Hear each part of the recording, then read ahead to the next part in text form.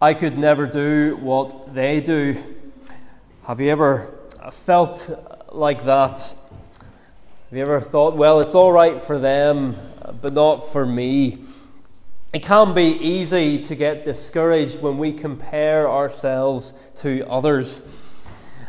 And this evening we're going to start to look at the life of Elijah, one of the great prophets in the Bible, one of those who God used most powerfully. And yet, when Jesus' brother James wrote to some early Christians, he encouraged them by saying that Elijah was a man with a nature like ours. He doesn't stress the ways that Elijah was different, but the ways he was similar.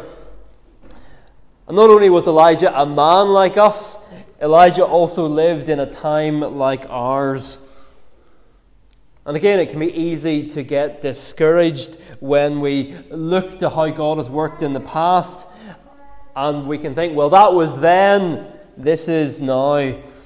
Those were the days when churches were full, but things have declined so much. Our situation is so bleak. But in fact, Elijah lived at a time very similar to ours, and so his life is very relevant for the day and age we live in. And so when we come to look at the life of Elijah, we're really looking at a man like us for a time like ours. A man like us for a time like ours. And tonight we're going to look at Elijah's first appearance in the Bible in these 7 verses. We have 3 headings, and we're going to see firstly the situations God works in. The situations God works in. How would you assess the spiritual situation in our nation? Well, the picture is pretty bleak by any assessment, surely. We wouldn't have to look too hard to find examples demonstrating that. But here's just one from the past week where the Home Secretary felt the need a few days ago to clarify that silent prayer within itself is not unlawful. Now, some have celebrated that as a victory, but it's not much of a victory when it has to be clarified that silent prayer within itself is not unlawful, that in some contexts it might well be unlawful, but prayer in and of itself, that's not unlawful. The public celebration of all kinds of wickedness is allowed, but pray silently in public and you can risk arrest. And people have been arrested for this in the UK in recent days. What a state we are in.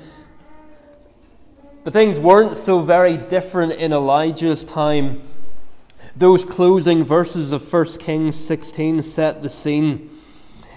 7 kings of Israel have followed the glorious reigns of David and Solomon.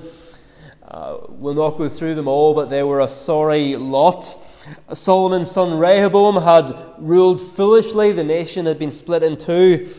And the northern kingdom of Israel had firstly been ruled by Jeroboam. He'd set up idols and he'd set the pattern of wickedness.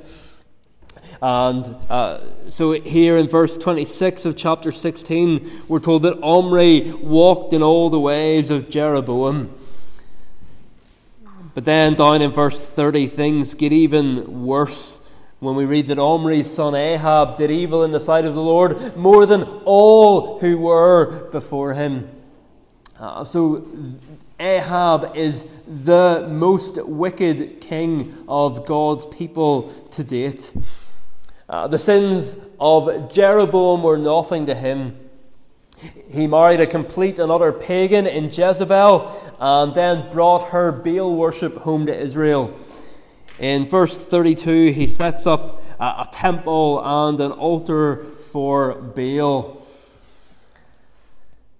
And, we don't have to go too far in our own country to see a mosque or whatever, and you think these things being set up. They knew what that was like in Israel.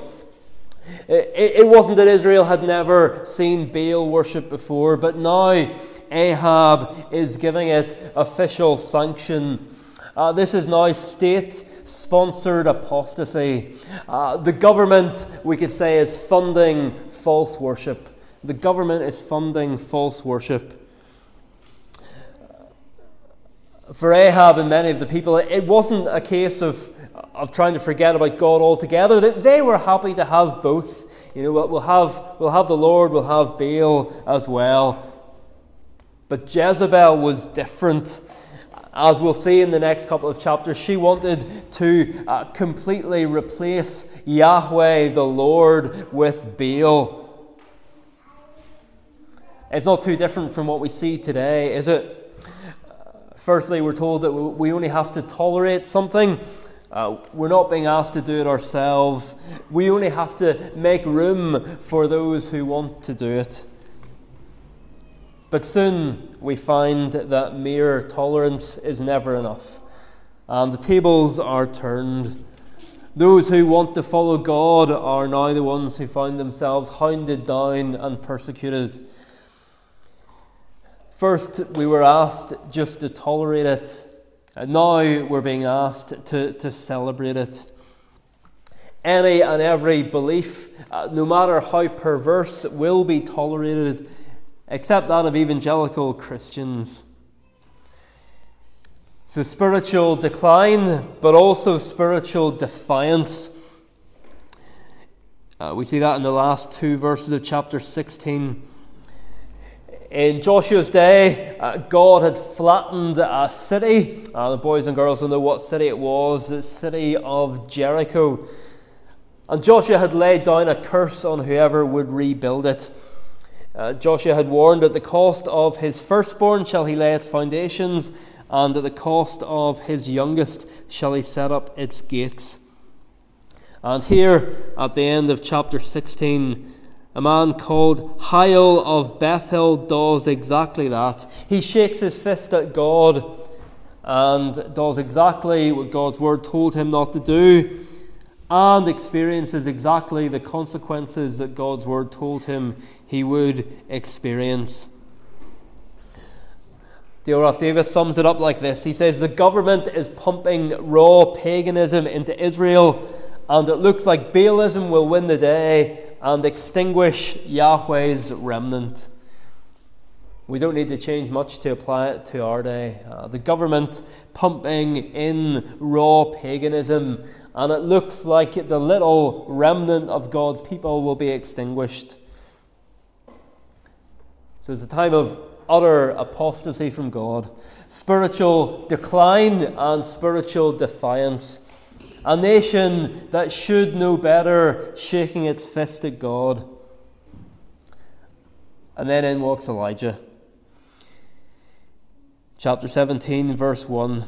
In this, the bleakest of situations, God has his man. Just when it looked like things had hit rock bottom, in comes a man who we know nothing about, but will come to be one of the best known Bible characters. And again in history, we see that just when people think that the cause of Christ is at its lowest, that it's never been worse, God sends reformation and revival. Take the early 1700s in England. Not that long after the days of the Puritans, not long after what we could look on in many ways as a golden age. But a politician visited all the major churches in London and said that he didn't hear a single sermon which had more Christianity in it than in the writings of the Roman philosopher Cicero. He said that in most sermons it was impossible to tell whether the preacher was a follower of Muhammad, of Christ, or the Chinese philosopher Confucius. And it's the same in our day. You go into many churches, Church of England, Church of Scotland. Does this man follow Muhammad? Does he follow Christ? Does he follow Confucius? Drunkenness and gambling were the norm. Newborn babies were left on the streets to die. Sports like bear baiting entertained the masses. Tickets were sold to public executions as if it were the theatre. A bishop said in 1736 that morality and religion in Britain had collapsed to a degree never known in any Christian country. That was 1736. In 1737, George Whitefield began preaching and God sent revival. So things were bleak here, and God turned it around. And notice as well, just in passing, that God attacks the very area where Baal was meant to be strongest. Baal was a Canaanite storm god and fertility god. He was meant to control the rain and make the crops grow. So the declaration that there will be no dew or rain except by God's word is a direct attack on Baal. If you're familiar with the story of Elijah, you'll know that a great contest is coming in the next chapter. The boys and girls did it with the Go team at the Bible Club. Elijah will go up against the prophets of Baal to see who's really the true God. But even before that, we know what the outcome is going to be. The question at issue in verse 1 is summed up in Elijah's opening words in Scripture. As the Lord, the God of Israel, lives. That is the question. Does Baal live, or does the Lord, the God of Israel, live? And God shows his power by stopping the very thing that Baal was meant to be able to provide. And so, brothers and sisters, no matter what you may face in the week ahead, do not despair. Do not despair. No matter what you read or hear is happening right now or is coming down the pipeline. We may be living in 1 Kings 16, but 1 Kings 17 may be just around the corner. God could start working spectacularly tomorrow through someone like Elijah, who none of us have heard of today. Of course, the great thing about Elijah was that he didn't wait until God turned things around in order to obey God. He just got on with it, and God used him to turn things around. I've talked about the 1700s in England. In the 1960s and 70s in China, Chairman Mao tried to eradicate Christianity during the Cultural Revolution. Today, China has one of the highest Christian populations in the world. Whether in Scripture or in history, we don't see God letting dark days go on indefinitely.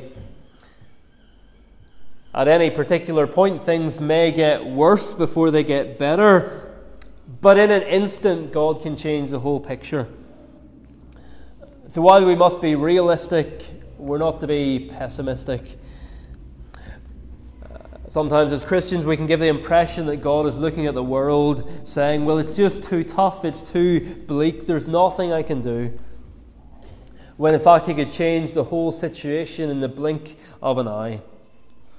And Elijah believed that and he acted on it. Do we?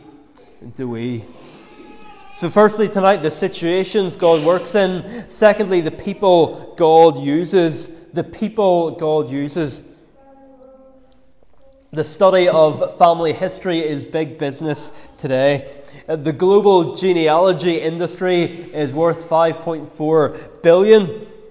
A few years ago it was worth $3 billion. In the next 10 years it's forecast to reach $15.8 billion. People want to find out who their ancestors were, where they lived, and what they did. But if you try to draw a family tree for Elijah, you're not going to get very far. We're told nothing about his grandparents or even his parents. We don't know if he had brothers or sisters. In fact, we don't know anything about his background. He just appears. It's almost jarring, as if we've missed a bit, like we're watching a film sequel having not seen the original. Verse 1 says, Now Elijah the Tishbite of Tishbe in Gilead said to Ahab, And we want to say, well, we'll slow down a bit. Who's Elijah? When did God call him to be a prophet? We know where he's from, but that's about it. And normally in the Bible, God does give us more information. But here Elijah just bursts through the doors and onto the pages of Scripture. So why aren't we told more about his background? Well, surely the reason is that it's not important. The main thing is the message he brings. So no matter how famous Elijah is in terms of Bible characters, what is most important about him is not who he is, but the message he brings.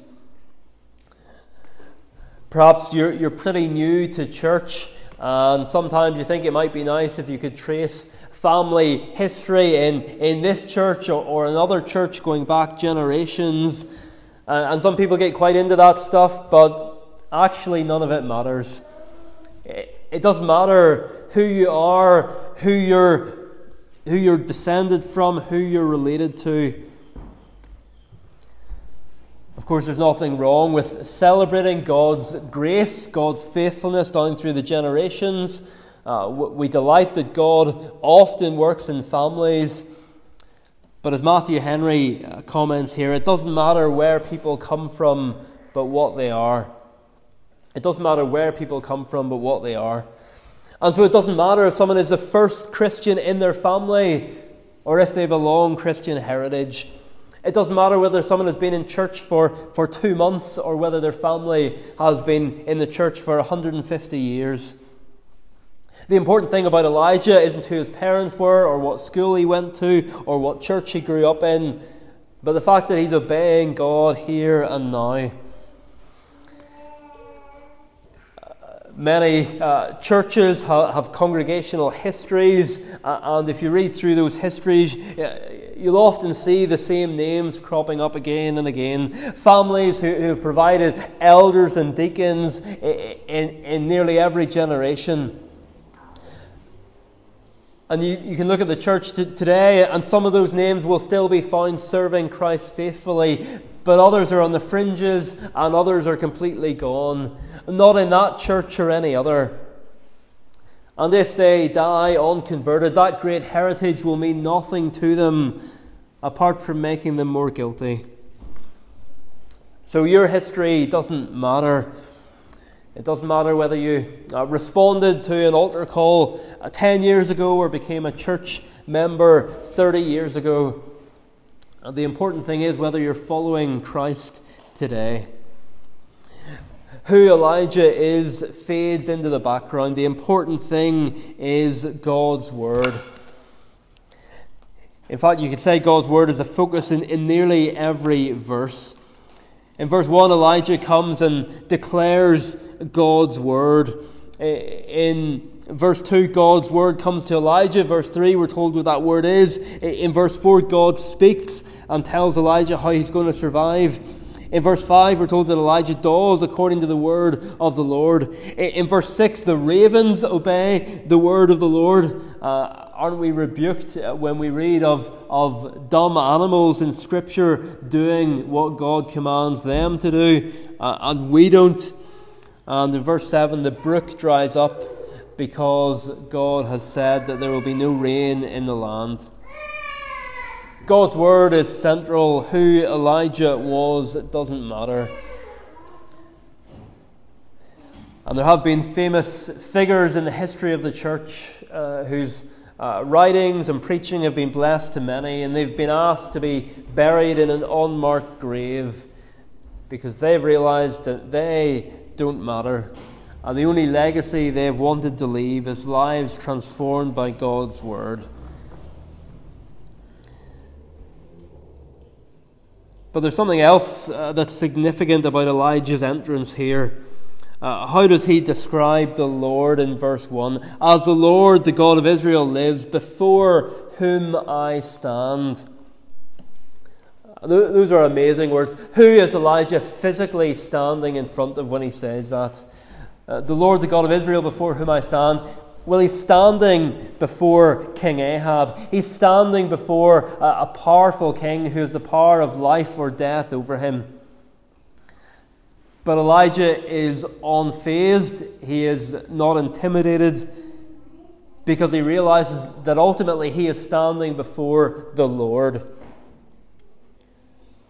An old Scottish preacher, Alexander Maclaren, comments, "How small Ahab and his court must have looked to eyes that were full of the undazzling brightness of the true King of Israel. How little the greatness of Ahab."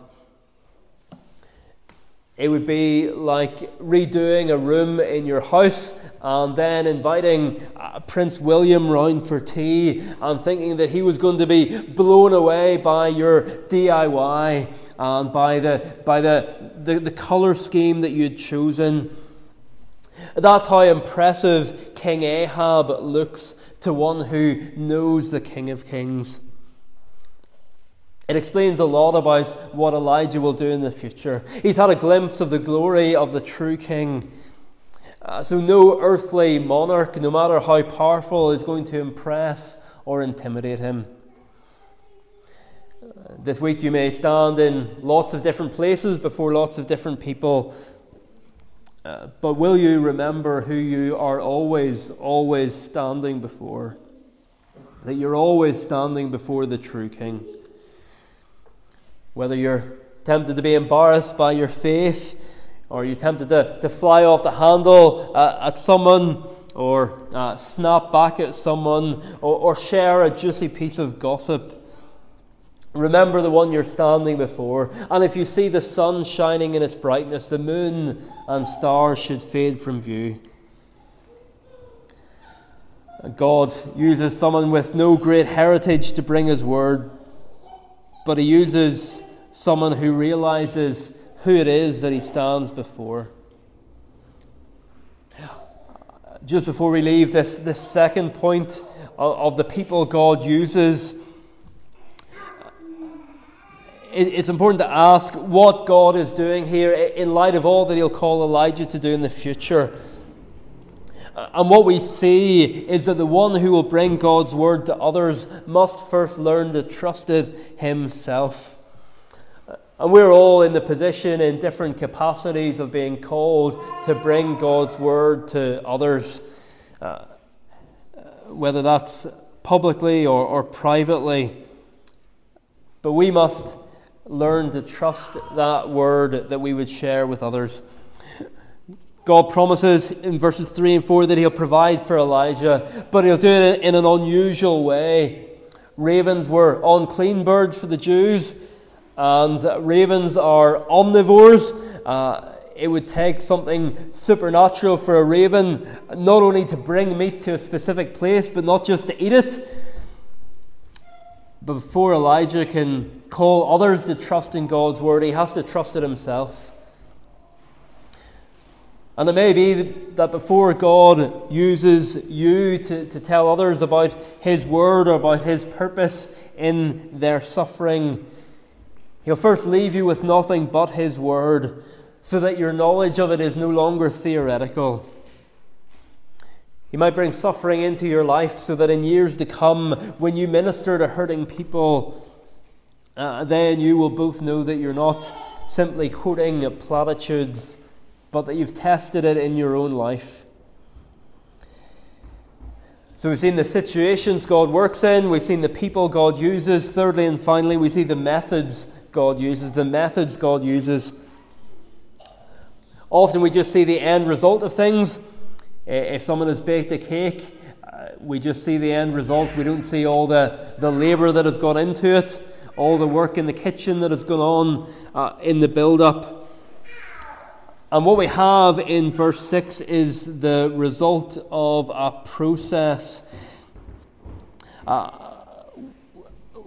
We could easily read these verses and think, well, all that Elijah does here is turn up and announce God's word, and famine comes. And yet, if we piece together a few other parts of the Bible, we see that there's more to it than that. Because we read earlier in James chapter 5 that Elijah prayed fervently that it might not rain. And so at some point here, although we're not told, Elijah has been praying fervently for rain, or fervently that it wouldn't rain. Why pray for that?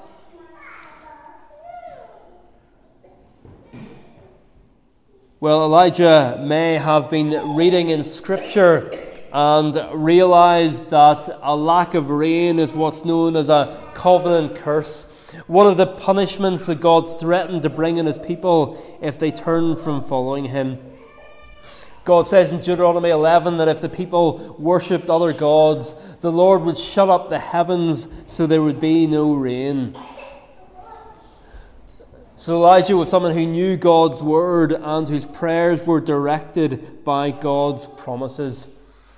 He was someone who had his newspaper in one hand and the word of God on the other. He realized that what was happening was something that God had warned against, and that God's word had laid down specific curses for a time like this. And so he prays in light of that. This is a pattern we see again and again in Scripture. Prayer and God's word are not kept in separate boxes, but God's word is to shape our prayers. And so, fueled by God's promises, Elijah prays fervently. And Elijah's prayer is focused on the glory of God. Focused on the glory of God rather than his own comfort. How do we know that? Well, because if you pray fervently for a drought on your own country, it's unlikely you're going to be able to avoid it. And sure enough, when we get to verse 7, the brook dries up.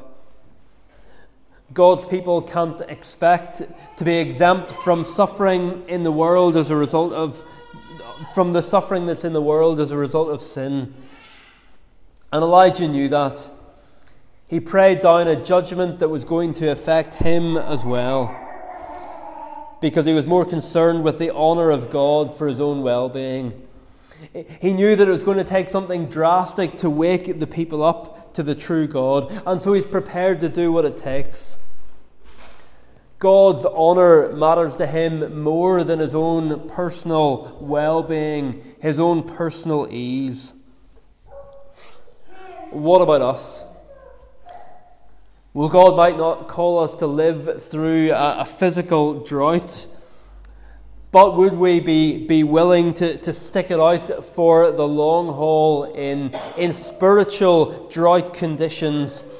Perhaps a church without much outwardly attractive about it, a part of the world without many other Christians. Elijah was a man like us. And look how much God achieved through one who was willing to follow his Lord, no matter how uncomfortable it made his life. Is our failure as Christians to have an impact on those around us to the level that we should? Is it because there's a certain level of discomfort that we're not willing to endure? So we've seen tonight the situations God works in. However discouraging things may be around us, we haven't yet returned to the days of Ahab. And even if we had, God could turn it around overnight. So there's no room for gloomy Christians.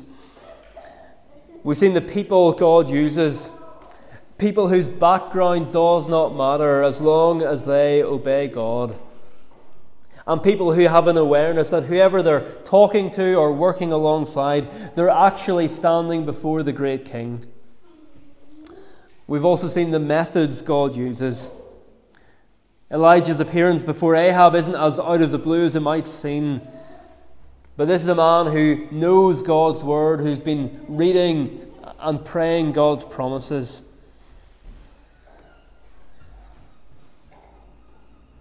But But just as we close, doesn't God's surprising intervention in the dark days of Ahab remind us of an even greater intervention? The intervention of one about whom the religious leaders said, "We know that God has spoken to Moses, but as for this man, we don't know where he comes from." Jesus' intervention came not just to a people whose spiritual life was ebbing away, but to people who were his enemies, to those living in open defiance of God. But he went to the cross for them and for us. God worked in the most surprising situation by the most surprising method to bring life to the dead. And now he uses nobodies like us to bring this great message to the world. Elijah was a man just like us. Can it be said that we are people just like Elijah? Amen. Well, let's praise the great King before whom we stand with the words of Psalm 34. Psalm 34, the first 6 verses, starting on page 63, tune Perfect Way 185. So Psalm 34, 1-6, tune 185.